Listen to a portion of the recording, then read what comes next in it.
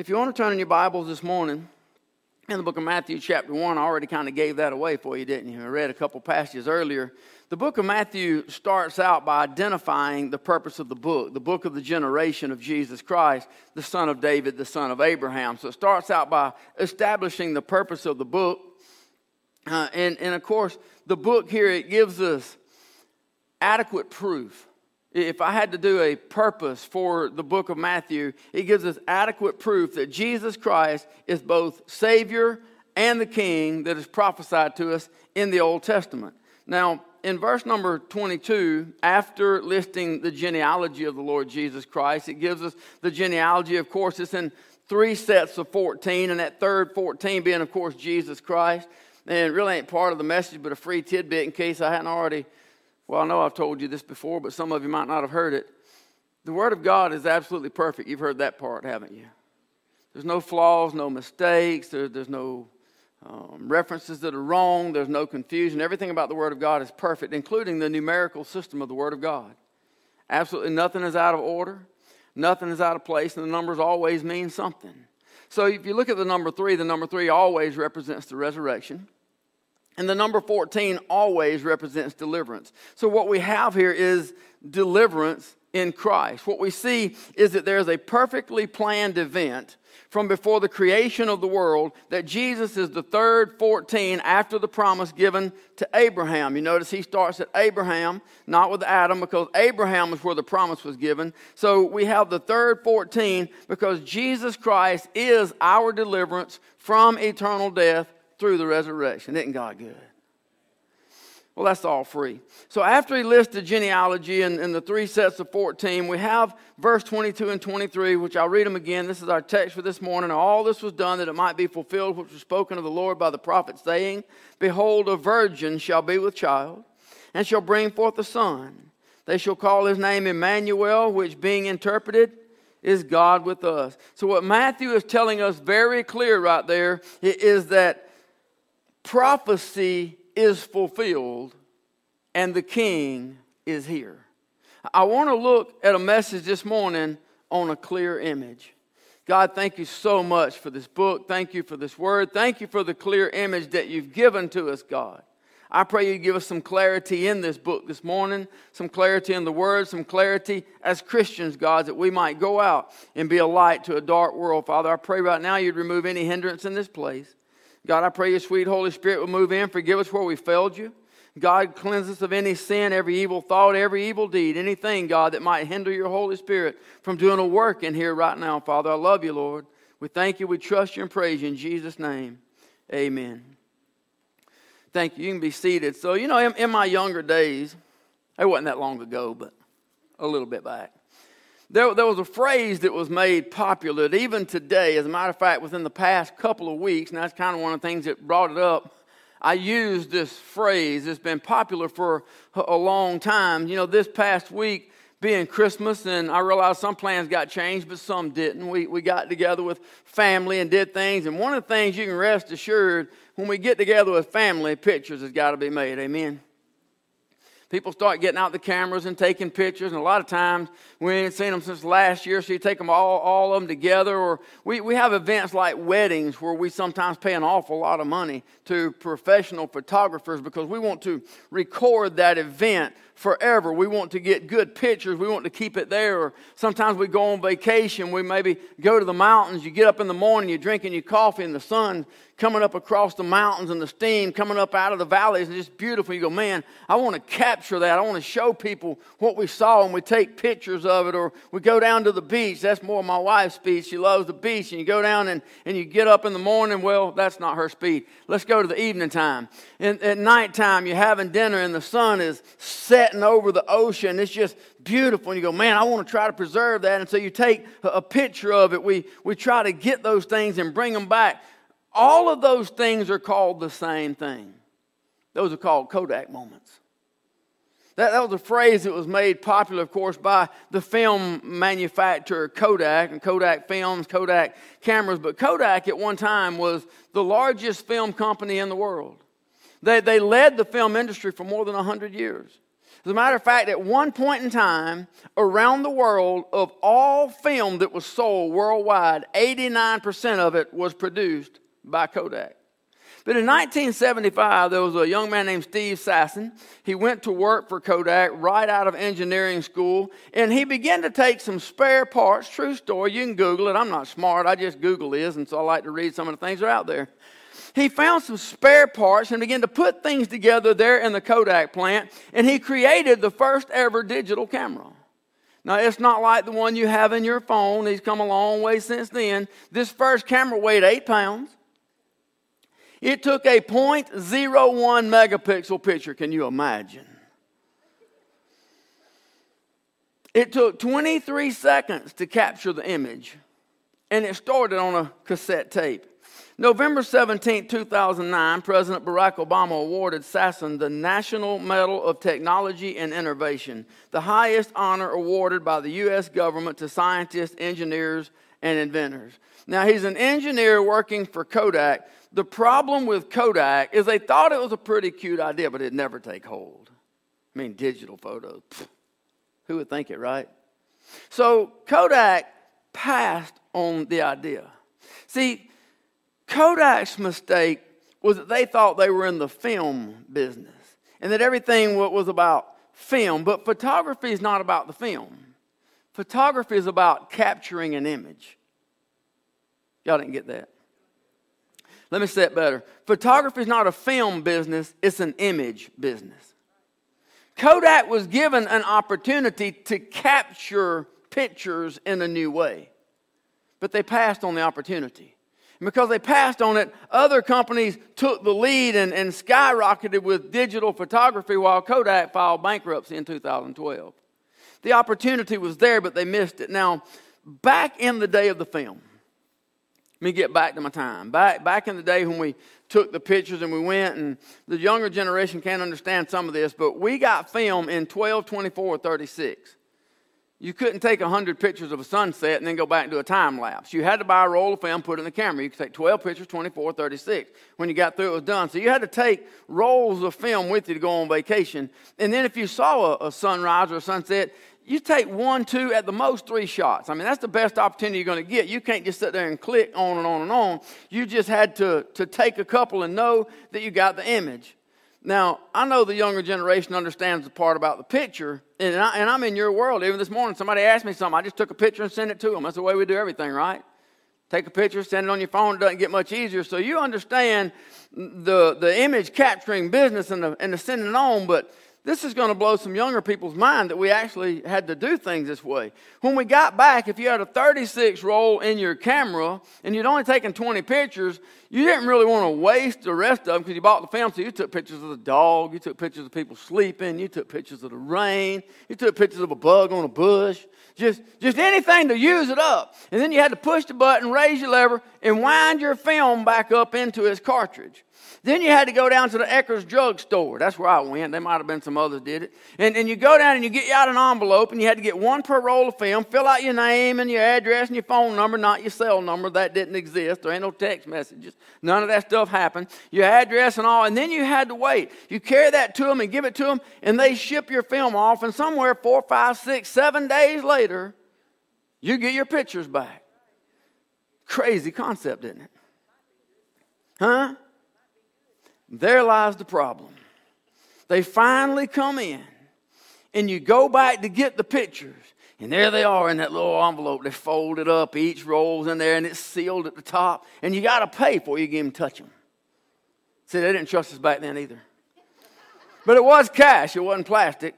So you go up and you go to the window and you pay and you get your pictures and you can't wait to get home. So you go over here to the side and you open it up and you begin to look through your film and you're in this big hurry because you want to see the pictures that you took.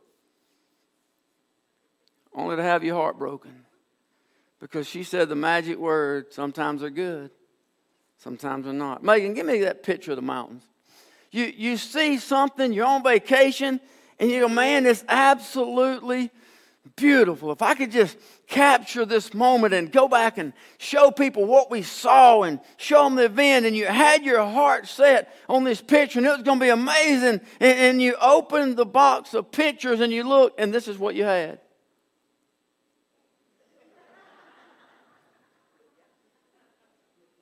So disappointing.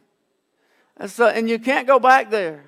I mean, it was maybe in Hawaii. It was a once-of-a-lifetime trip. You're never going to get to go back. You went down to the beach. Give me the sunset. You went down to the beach and you had this picture. And you're like, wow, man. The most amazing part of that is nobody's on the beach. You've got the whole place to yourself. And you just want to capture that moment. And so you come back and you want to show the world, but you look at your picture and this is what you've got. It was so disappointing. I know in this generation that doesn't seem like much to you, but I promise you those are heartbreaking moments. It was so bad to get it out and to look and see, because the only thing you now have is a blurred image that's absolutely good for nothing.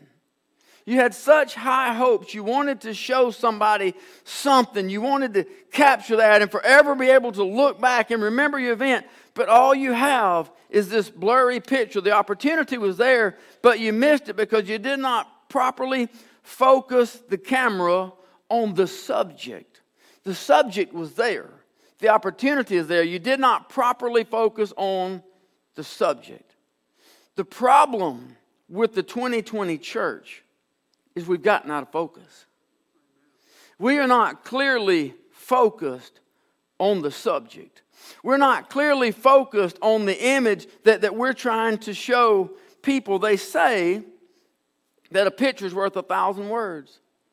But a picture that's blurry and out of focus isn't worth anything. See, today the church doesn't have a film problem. The film's good. When you get a blurry picture, it wasn't because you had bad film. It wasn't because you had a bad camera. You just missed the opportunity. You did not properly focus on the subject and take time to get things clearly. The problem's not the film with the church this morning. The Word of God, as we looked at it, is in complete clarity. It has not changed. We saw it this morning. It's still there. Revelation 19, He's still King of Kings and Lord of Lords. He still came on what we call Christmas Day. He still died on the cross. The blood still washes away sin. The tomb is still empty. He's still up there preparing a place. He's still coming back to get us. The Word is in perfect focus. It's the church that we seem to have gotten things out of order. A picture that's out of focus is a disappointment to the photographer. Anybody catch that? A picture that has gotten out of focus is a disappointment to the photographer, the one that prepared the picture. A Christian living a life that is out of focus with the Word of God is no good for the world to see. So it must be a disappointment to the photographer. We're called to be the church, amen? We're called to be the body of Christ. So in order to present a clear image of something, we have to first have a clear image of what it is that we're trying to present. For hundreds of years before the birth of Christ, God revealed the Messiah in what we call the Old Testament. God revealed the Messiah that would come, told us everything about Him in the Old Testament books, about everything that He would come. There's not one book from Genesis to Malachi that does not give us a part of the description of who Jesus Christ is going to be when He gets here. There's clues all throughout the Old Testament. Matter of fact, there's so many clues in the Old Testament. It is hard to believe that the scribes and the Pharisees, the scribes are the recorders of the law, the ones that take and keep it written and change it over. The Pharisees are the teachers and the keepers of the law. It's so hard to believe that it was so clearly pronounced throughout all the law and the prophets that the scribes and the Pharisees could have missed who Jesus Christ was. Anybody agree that it's hard to believe that as much as God told them about the Messiah that would come, that it's hard to believe that the teachers of the law themselves missed it? You know what's harder to believe? is that in today's world, we not only have the Old Testament prophecy of the Messiah that was going to come, we have the New Testament promise of the Messiah that did come, climbed up on that cross, died for a sinner like me, rose up out of the grave to give me eternal life, to wash away all my sins, write my name in the Lamb's book of life, and people still miss it every single day. We have the whole story, not the part leading up to, but we have the complete picture. And yet every day, people in this world refuse to acknowledge who Jesus Christ is. Approximately 740 years before the birth of Christ, during the reign of Ahaz, king of Judah, Isaiah prophesied that he'd be born of a virgin. Verse 14 of chapter 7, therefore the Lord himself shall give you a sign. Behold, a virgin shall conceive and bear a son, and shall call his name Emmanuel. Genesis chapter 22, God shows us that the Messiah would be a descendant of Abraham when he called out to Abraham the second time in verse 17, that in blessing I will bless thee, and multiplying I will multiply thy seed as the stars of heaven, as the sand which is upon the seashore, and thy seed shall possess the gate of his enemies. In thy seed shall all the nations of the earth be blessed, because thou hast obeyed my voice. In the book of Numbers, chapter 24, the Bible tells us that the Messiah will be a descendant of Jacob. I shall see him, but not now. I shall behold him, but not nigh. There shall come a star out of Jacob. A scepter shall rise out of Israel. Isaiah tells us in chapter 11, verse 1, that he'll be of the root of Jesse. There shall come forth a rod out of the stem of Jesse, and a branch shall grow out of his roots. Jeremiah 23 tells us that he is a descendant of David, king of Israel. Behold, the days come, saith the Lord, that I will raise unto David a righteous branch, and a king shall reign and prosper, and shall execute judgment and justice in the earth. Psalm 72 tells us, they that dwell in the wilderness shall bow before him. Y'all remember, y'all got your manger scenes, right? They're still out. You still got a part about the wise men and the priest and coming and bringing gifts. Shall bow before him, his enemies shall lick the dust. The kings of Tarshish and of the isles shall bring presents. The kings of Sheba and Seba shall offer gifts. Yea, all kings shall fall down before him, and all nations shall serve him. What we have in Matthew chapter 1 is the confirmation of all of the prophecies fulfilled. Micah chapter 5, verse 2, it even told us of the little insignificant city called Bethlehem that Jesus Christ would be born in. But thou Bethlehem Ephratah, though thou be little among the thousands of Judah, yet out of thee shall come forth unto me, that is to be ruler in Israel, whose goings forth have been from old, from everlasting. The book of Deuteronomy in chapter 18 tells us there'll be a prophet. Psalms 110 tells us he'll be a priest after the order of Melchizedek. Psalms chapter 2 tells us he'll be a king. Psalms 22 tells us he's going to be a shepherd. Psalms 23 tells us he'll be a good shepherd. Psalms 24 tells us he'll be a great shepherd. Malachi told us he'd send his messenger before him, talking about John the Baptist who came. Behold, I will send my messenger, and he shall prepare the way before me. Isaiah 35 tells us that he's going to do many miracles as he walks on this earth. Zechariah 53 tells us that he'll be rejected of men and crucified. Isaiah 53 tells us he'll be rejected of men. If you knew when I said Zechariah, if you know the word of God, you knew that meant Isaiah, right? Zechariah chapter 12 tells us that he would be pierced. Psalms 22 tells us that they will divide his garments. Matthew went on in chapter 2. It said that he came and dwelt in a city called Nazareth, that it might be fulfilled, which was spoken by the prophets. He shall be called a Nazarene. Even the location of his childhood was foretold by the prophets hundreds of years before he ever got there. Zechariah 9:9, rejoice, O daughter, greatly, O daughter of Zion. Shout, O daughter of Jerusalem. Behold, thy king cometh unto thee. He is just and having salvation, lowly and riding upon an ass, upon a colt, the foal of an ass. That was prophesied in the Old Testament. Matthew chapter 21, verse 4, all this was done that it might be fulfilled, which was spoken by the prophet, saying, tell the daughter of Zion, behold, thy king cometh unto thee meek, and sitting upon an ass and a colt, the foal of an ass. Verse number 6 of Matthew 21, the disciples went and did as Jesus commanded them, and brought the ass and the colt, and put on them their clothes, and they set him thereon.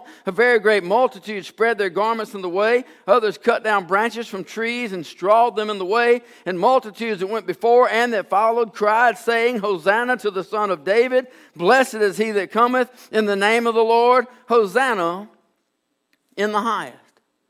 Matthew 26:14 is a fulfillment of Zechariah 11:12 that Jesus would be betrayed for 30 pieces of silver. Matthew 27:3 is a fulfillment of Zechariah 11:13 that the money would be used to buy what is called the potter's field. Matthew 27 is the fulfillment of Isaiah 53 that he would die a sacrificial death for you and I. Matthew 27, that fulfillment as Isaiah went in and described the details of the cross and all that would happen. Matthew 27 fulfills every detail that had been prophesied. Even the words that he spoke on the cross there in Matthew chapter 27 was foretold in Psalms chapter 22. Matthew 27:57 is the fulfillment of Isaiah 53:9 that he would die with criminals, but he'd be buried with the wealthy.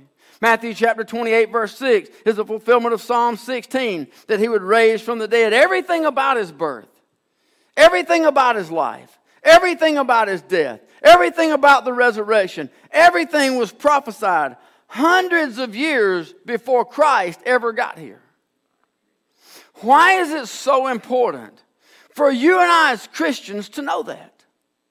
Why is it so important for you and I to study the Old Testament to see what Christ is about? Why is it so important for you and I to study to understand who the Messiah is?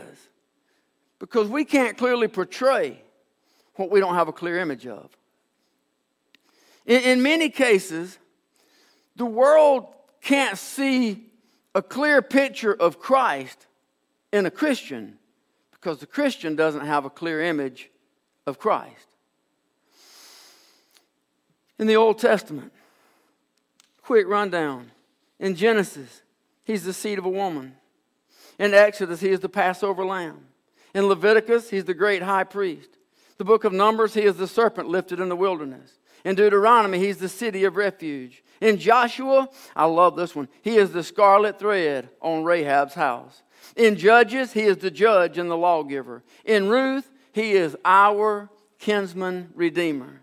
1 Samuel, he is a trusted prophet. 2 Samuel, the true son of David. 1 Kings, he is the promise keeper. 2 Kings, he's the jealous God. 1 Chronicles, he is the reigning king. 2 Chronicles, our true deliverer. In Ezra, he is the faithful scribe. In Nehemiah, he is the rebuilder of the broken walls. Don't let 2020 get you down. He is the rebuilder of the broken walls. Esther, he is Mordecai at the gate. In Job, he is my redeemer that lives forever. Somebody ought to like that one. Psalms, he is the Lord, our shepherd. Proverbs, he is our wisdom. Ecclesiastes, he is our true satisfaction. Song of Solomon, he is the beautiful bridegroom. In Isaiah, he is the suffering servant. Jeremiah, he is the righteous branch. Lamentations, he is the weeping prophet. Ezekiel, he is the son of man. In Daniel, I'm going to like this one, he is the fourth man in your fire. I know when you read it, he's the fourth man in the fire, but I'm here to tell you this morning when your trial comes, he is the fourth man in our fire. Hosea, he is the faithful husband. In Joel, he is the one who restores. In Amos, he is our burden bearer. In Obadiah, he is the mighty judge. In Jonah, I like this one too. He is the forgiving God. Everybody gone the wrong way? Anybody got on the boat going the wrong way before? God give you something to do. God told you somebody to witness to. God told you something to say. You said, I'll get on a boat and go the other way. I don't like them people. I don't want to talk to them people. Thank God that we had an example before us there that lets us see that he is the forgiving God. In Micah, he is our peace. In Nahum, he is our avenger. In Habakkuk, he is the Lord in his holy temple. Zephaniah, he is the Lord mighty to save. Haggai, he is the Lord of hosts. Zechariah, he is the cleansing fountain. And in Malachi, he is the Son of righteousness. There is not a book in all of the Old Testament that does not point to Jesus Christ, the only begotten Son of the living God, as the Messiah who is to come. But then we have the New Testament, right? We have the promise. We have the fulfillment. The Old Testament, everything pointed forward. forward to who he was going to be. But we have the New Testament that points everything to Jesus as the fulfillment of the promise. In Matthew, as we're looking at this morning, he is the promised Messiah. In Mark, he is the faithful servant. In Luke, somebody ought to like this one, he is the friend of sinners. In John, he is the Son of God. In Acts, we saw he is the ascended Lord. In Romans, he is our justifier. 1 Corinthians, he is our righteousness. 2 Corinthians, he is the God of all comfort. In Galatians, he is our Redeemer. In Ephesians, he is the head of the church. In Philippians, he is our full sufficiency. In Colossians, he is the fullness of God. 1 Thessalonians, the Lord coming down from heaven. 2 Thessalonians, the judge coming in a blazing fire. 1 Timothy, he is our propitiation, our mediator, the one seated at the right hand of God in our defense. 2 Timothy, he is our master. In Titus, he is our blessed hope. In Philemon, he is the one, anybody ready? He is the one who paid our debt. Leviticus, we saw that he was the great high priest, but in Hebrews, he is our great high priest. In James, he's the righteous judge standing at the door. 1 Peter, he is the chief shepherd. 2 Peter, the morning star. 1 John, he's the word of life. 2 John, the only begotten Son of the Father. 3 John, he is the truth. In Jude, he is the Lord coming with the thousands of his saints. But in Revelation, he is King of kings and Lord of lords. When it's all said and done, it's obvious that the one that was prophesied, the one who came, and the one who holds our future in his hand will always and forever be King of kings and Lord of lords. You can't paint a clear picture if you have a blurry image. The reason it's important for us to study those things, learn those things, know those things, read those things, see those things, is that we have a clear picture of who he is.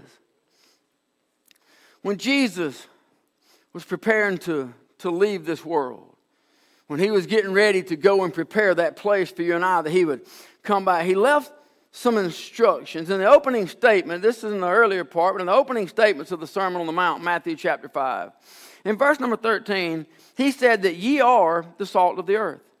But if the salt have lost its savor, wherewith shall it be salted? You listening, church?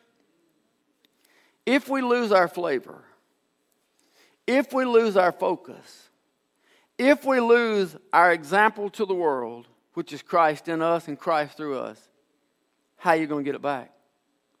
Where is it going to come from?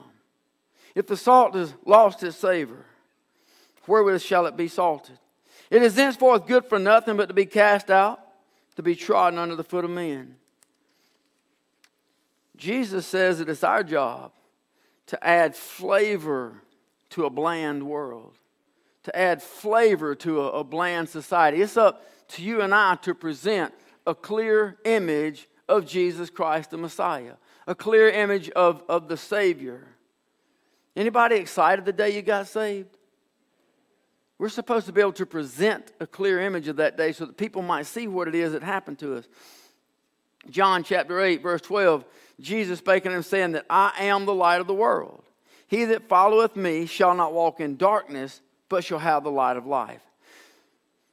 But in the Sermon on the Mount, Jesus was talking to us through the audience that would have been present at the time and recorded in his book. He says in Matthew 5:14 that ye are the light of the world.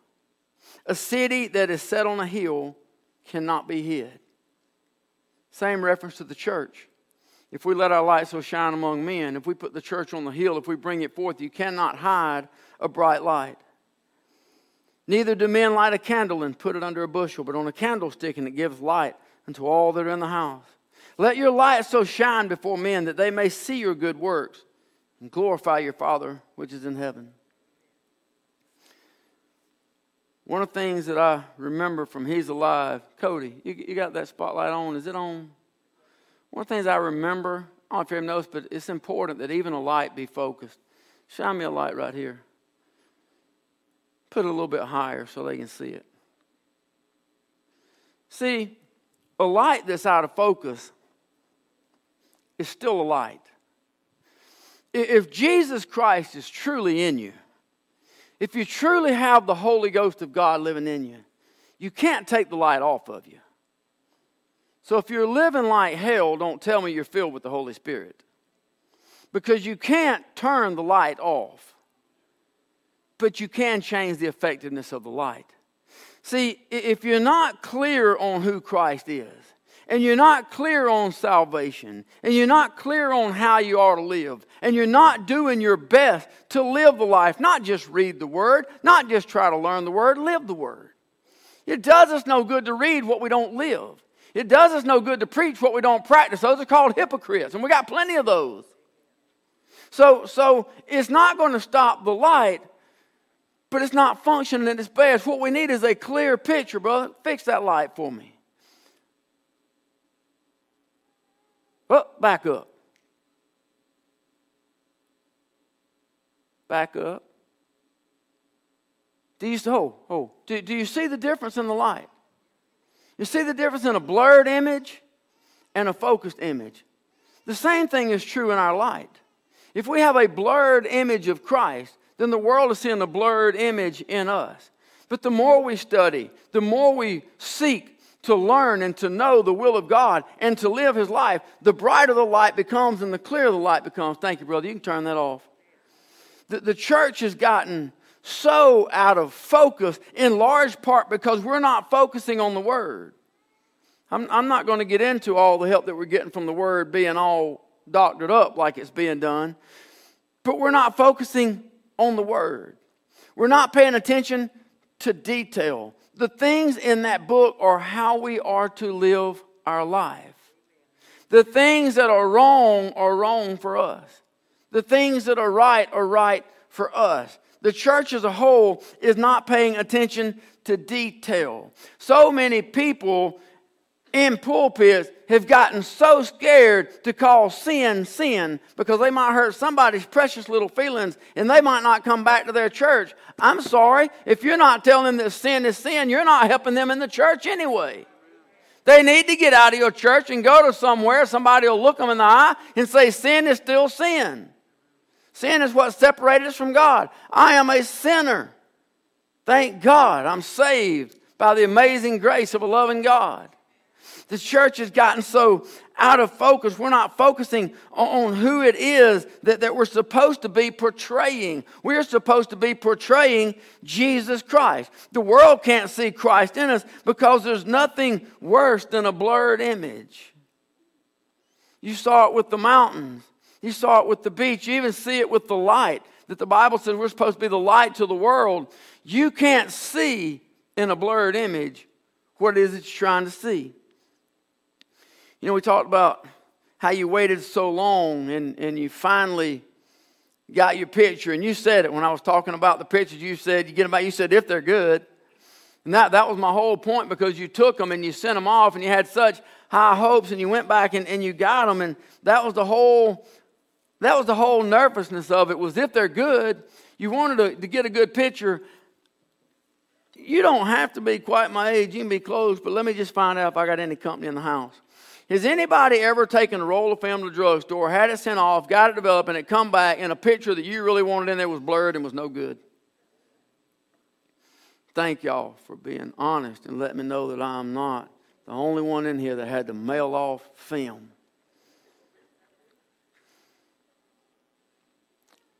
So let me ask you a question. When you got that picture that you specifically took with such high hopes and brought it back and rushed it to the drugstore and did everything you could, and you got it, and there was your prized possession ruined. There was your beautiful image blurred. Were you disappointed?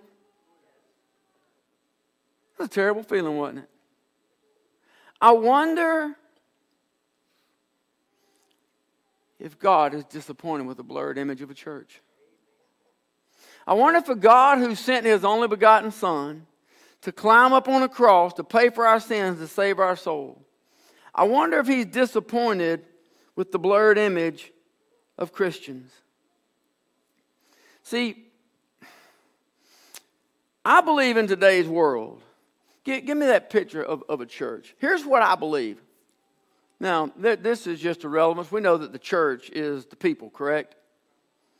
It's not one body. It's not one building. It's not Faith. It's not First. It's not Callaway or Rosemont or Baptist Tabernacle. It's not any of the local names. The church is the church. It's the bride of Christ. I believe this with all my heart. See, I believe in 2020. I believe in COVID-19 and the things that's going on. I do believe that the world is looking for answers. I believe that. There's a lot of things going on. I believe a lot of people are scared. I believe a lot of people are frightened. A lot of people are uncertain about what things are going on. And I do believe that world is secretly and silently. See, we're in a very different world now because nobody comes and just visits a church. By the time you get here, you've already been online. You already know the pastor's name, the associate pastor's name, the children department, the programs we got. You already listened to the song, the type of music we do, whether or not we have a choir. You've listened to special singers. You've already seen all that. You already know what you're coming to before you get here. That's the generation that we live in.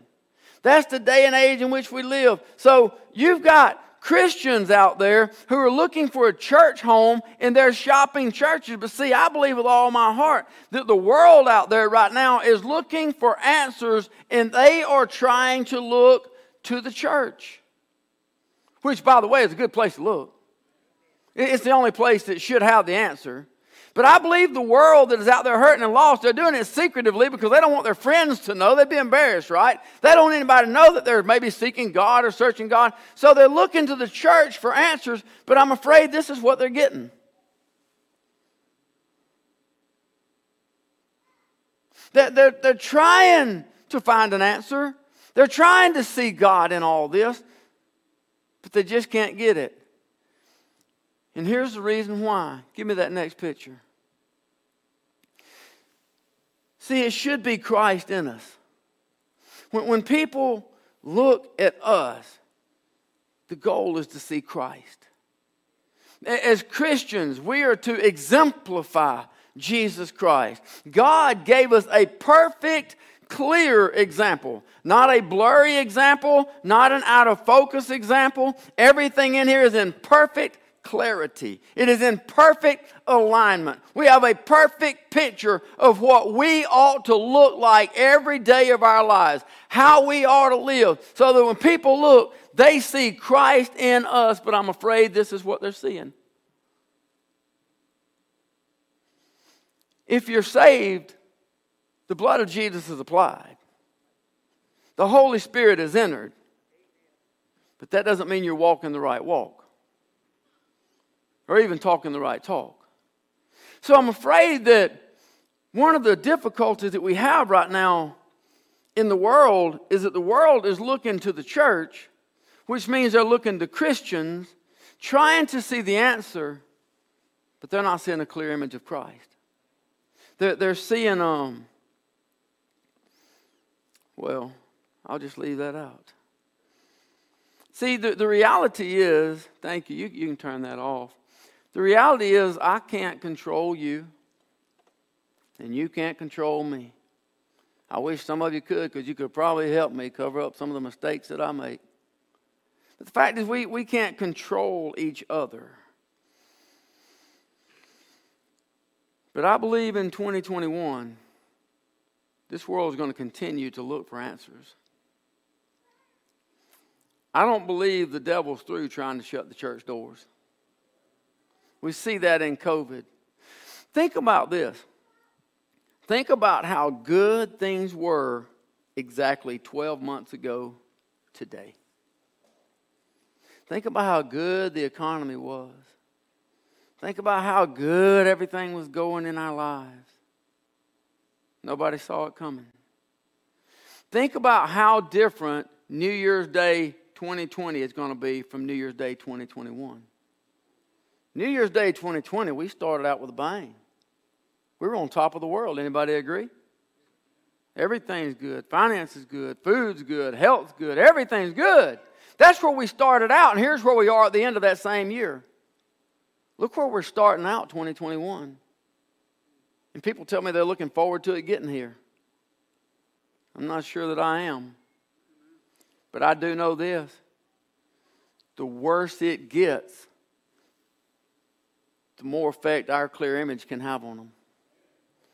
The darker it gets in that world, the brighter that light can shine.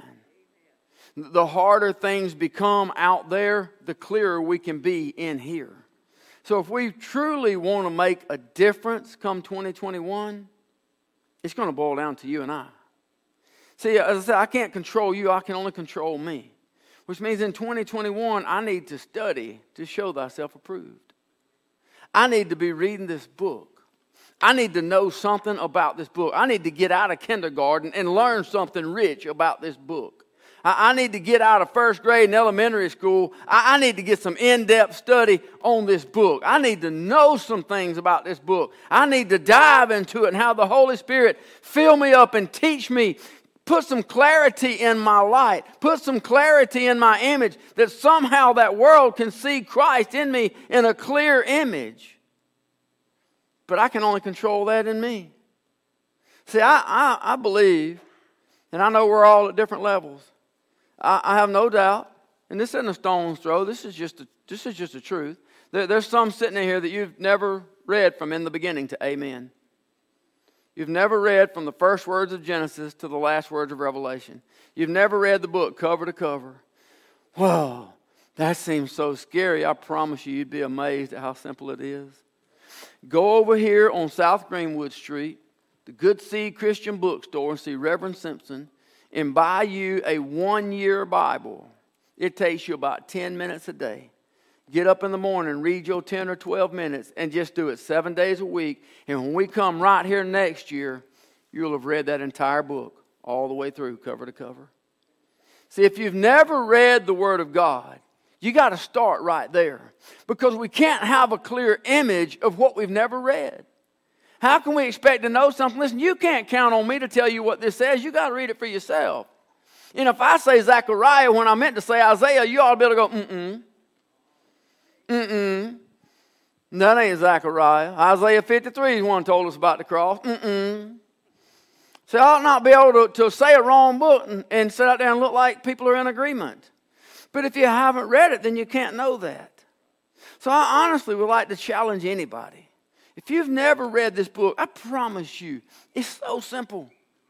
I promise you it's simple. There ain't nobody hates reading more than me. I don't read because I love to. I read because I have to. I read because when you're a dummy like me, that's the only way to try to put some kind of sense in there. But 10 minutes a day, if you're not a great reader, 15 minutes a day tops. You just read what that Bible. You don't worry about trying to use the one in the back right here that gives you, read this passage and you go check them off. That's more difficult. Don't set yourself up for failure. Just go get you a 1-year Bible. I would like to say 1-year King James Bible, but go get you a 1-year Bible from Reverend Simpson and start on January 1st. And in 10 minutes on that day, you'll be done. On January 2nd, 10, 15 minutes on that day, you'll be done. January 3rd, 10 to 15 minutes on the day, you'll be done. And by December 31st, you've read the Word of God through. It's a must for the child of God. But a lot of you sitting here, and I know you've read this thing cover to cover an awful lot of times. I don't know how many years I did it before God finally said, you need to stop reading and start learning.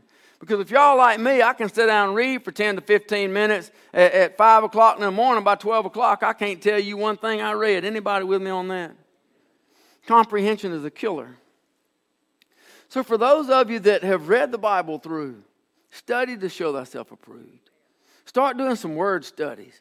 Pick out in the beginning God and do a word study on in the beginning God. You'll be amazed at what you'll begin to learn. But it's up to you and I. That's the only way we're ever going to get a clear image. That's the only way people are ever going to see Christ in us, is if we put the Word of God clearly into us so that lost world out there can see something different about us. Come out from among them and be ye separate, saith the Lord. They can't see Christ in us if we look just like them. But one of the problems in the church, I'm not surprised, and again, I'm not casting a stone, I'm just stating reality. I got a problem with churches that set up little old picnic areas out in the front of the foyer for people to come. And I don't mind you coming and having coffee and breakfast in the church. But I got a problem that there's places that call themselves a church and serve beer in the foyer. I got a problem with that. See, I got a problem with people that claim to be a Christian but they don't act any different than they did before they got saved. I have a problem with that. Because I don't believe that if anything changed on the outside, I don't believe it could have changed on the inside. So if we're going to reach the world, it's up to you and I to have a clear image of Christ so that we might know what we're trying to walk, know what we're trying to talk, so that when the world looks at us, they might see a true picture of Christ in us. Amen? Our slogan, if you ever look at our webpage, is changing our surroundings one soul at a time. That's what I want Faith Baptist Church to do. Change our surroundings one soul at a time. And we can do that. Can we change the world? No. Can we change the world in a day? No. There's a lot of things I can't change. But I can change my immediate surroundings. I don't have to let them think I like the dirty jokes. I don't have to laugh at stuff that ain't funny to me. I don't have to listen to language that is inappropriate for my ears. I can let them know I don't want to hear it, and if they don't want to stop talking that way, I don't have to listen to nothing they have to say. See, I may not can control you. I may not can control them, but I can control my environment. I can control what comes on my television in my house. I can control what comes through my radio. I can't control the things that I allow to come into my ears by removing my presence from those who are putting things in that I don't want to hear. But in doing so, you're letting them see a clear image of Christ. If you're in a place you shouldn't ought to be, let them see Christ in you. Get up and walk out. Doesn't matter who's there. That's not being goody two shoes. That's just trying to be Christian. Amen? I would tend to believe, and again, you're you and I'm me, but I would tend to believe that there's not a one of us in here and not one of us out there watching on live stream that does not need to improve our Christian walk. I would tend to believe that none of us have arrived. I would tend to believe that not one of us are a crystal clear image of Christ when people look at us, which tells me I can spend the next year, I'm fixing to get a new year. I ain't talking about, a resolution. I'm talking about changing lifestyle. Study to show thyself approved, read more effectively and learn more. I'm talking about taking 2021 and try to learn all I can about this book so that Christ might use us. Washington ain't going to get us out of this. They're doing a good job of getting us in it. They ain't doing nothing to get us out of it. It's only, whatever. There's nothing good going on there. But there's a bunch of stories where nations have been in worse shape than this one. And God stepped in. There's also some nations that looked a lot like this one with the abominations going on. And God said it is enough. And God removed them. He doesn't owe the United States anything.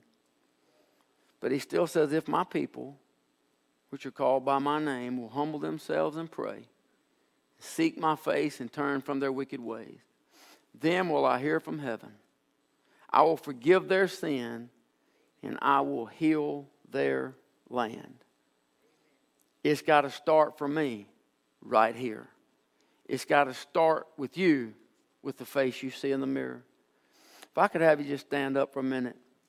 If I get you to bow your heads, close your eyes, just for a minute. This has nothing to do with me. This has nothing to do with me. This is just a question.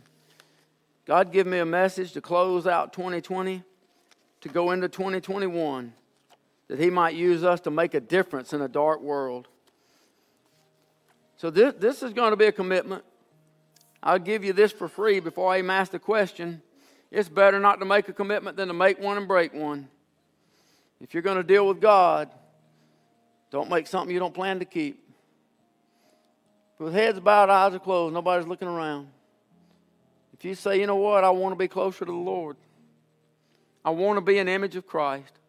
I want a clearer picture of Christ because I want people to have a clear picture of Christ in me. I want to study more. I want to read more. I want to be approved more. I'm going to devote 2021 to change my life, to grow closer to the Lord. I'm going to follow the Word of God, study to show thyself approved. I'm going to make that my 2021.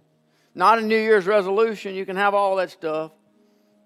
But starting today, I'm going to start changing my life for the glory of God. But I need God to help me in this. So I'm going to pray each day before I study and thank Him when I'm done. If that's you and you say, I really just want to be closer to God, you just slip your hand up right where you're at. All over the building, nearly everybody in the house says, I just want to be closer to God. Thank you. You can put them down. I just want to be more like Him. In order to do it, we're going to have to get a clear image of who He is, that He might be clear in us and clear through us. I wonder if there's anybody this morning, before we sing, I wonder if there's anybody that's never trusted Christ as your personal Lord and Savior. You've never asked Jesus to forgive you of your sins and save your soul. I'm not talking about come to church. I'm talking about ask Jesus to save you. If you died right now, do you know that you know that you know you'd go to heaven? Not a doubt in your mind. If you don't know that, the Bible says that you can know. You can know those things.